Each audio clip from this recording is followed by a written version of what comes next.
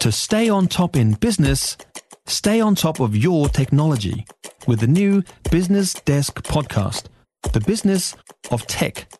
Listen on iHeartRadio or wherever you get your podcasts. Heather Duplessis Allen. Right, overseas, staff at artificial intelligence company OpenAI are calling on their board to resign after the former boss Sam Altman, who helped create ChatGPT, got sacked. 650 of the 770 staff have signed an open letter demanding them give Altman his job back, and they're threatening to resign, and they are saying they will take up job offers at Microsoft if he doesn't get his job back. Now, Paul Stenhouse is a tech expert based in New York. Hi, Paul.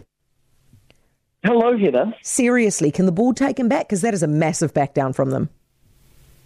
Isn't it? This is a mess. I think what this board has realised very quickly, and probably too late, actually, Heather, is that maybe OpenAI and maybe the ChatGPT products were more personality-driven, and the value of their company was more personality-driven than they may have ever thought, because they have had, now the numbers are even higher than what you mentioned. Of their 770 employees, 743 of them have now said they will walk if they want, if he isn't reinstated. They're calling for the board to go, and this company that has been the darling of the tech industry is in absolute tatters. Does anybody know yet why they actually got rid of him? No. The message from the board was that he was not being consistently candid. Now, that's actually the quote. Here's where it gets a little bit of kind of a palace intrigue, okay? So the chief scientist at OpenAI, he's the guy who's responsible for all of the research and, some of the kind of big AI models and decisions and all of that type of thing. He's on the board of OpenAI, and he was one of the people who voted to oust one of his co-founders. Now, he is one of those 743 people who are signing the letter to say the board has to go, which you can only maybe assume that also means him.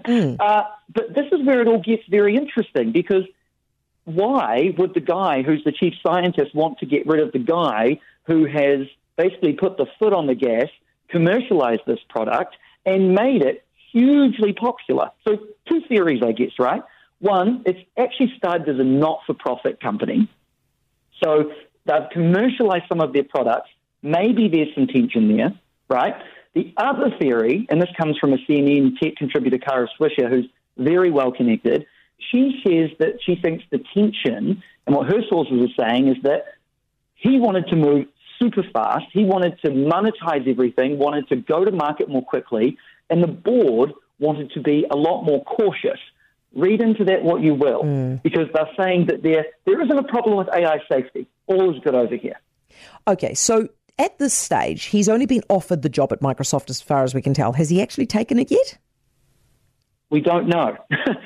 We started the day thinking that he actually had taken it, and Microsoft shares jumped up 2%. People were very excited about that prospect because they're getting basically this visionary of AI. But Microsoft CEO was on a bunch of different news programs after the bell closed and said that basically he just wants to work with Sam Altman. So what we really know is that he may be at Microsoft and may bring a whole lot of his colleagues from OpenAI with him, or there is still the possibility that he could get his job back as CEO of OpenAI, and the Microsoft and OpenAI partnership can continue just like it did, and maybe we forget that the whole thing happened over the weekend. Okay, maybe. At this stage, though, if they were to lose, 743 or whatever the number is now of their 770 staff, that's at the blizzard. They could not possibly cope, could they? No.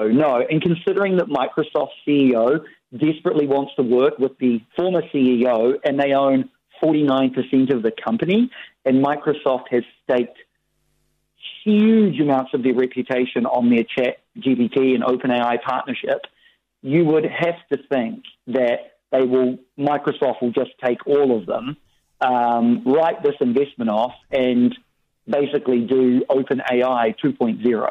Paul, thank you so much. Really appreciate your expertise on that. That's Paul Stenhouse, our tech expert. For more from Heather Duplessis Allen Drive, listen live to News Talk ZB from 4 p.m. weekdays or follow the podcast on iHeartRadio. If you enjoyed this podcast, you will love our New Zealand Herald podcast, The Little Things, hosted by me, Francesca Rudkin, and my good friend Louise Airy. We focus on all the little things that you can do to make a positive impact on your life and to cut through the confusion from the health and wellness industry. Join us every Saturday to hear from the experts for all the tips and advice you need. Just search The Little Things on iHeartRadio or wherever you get your podcasts.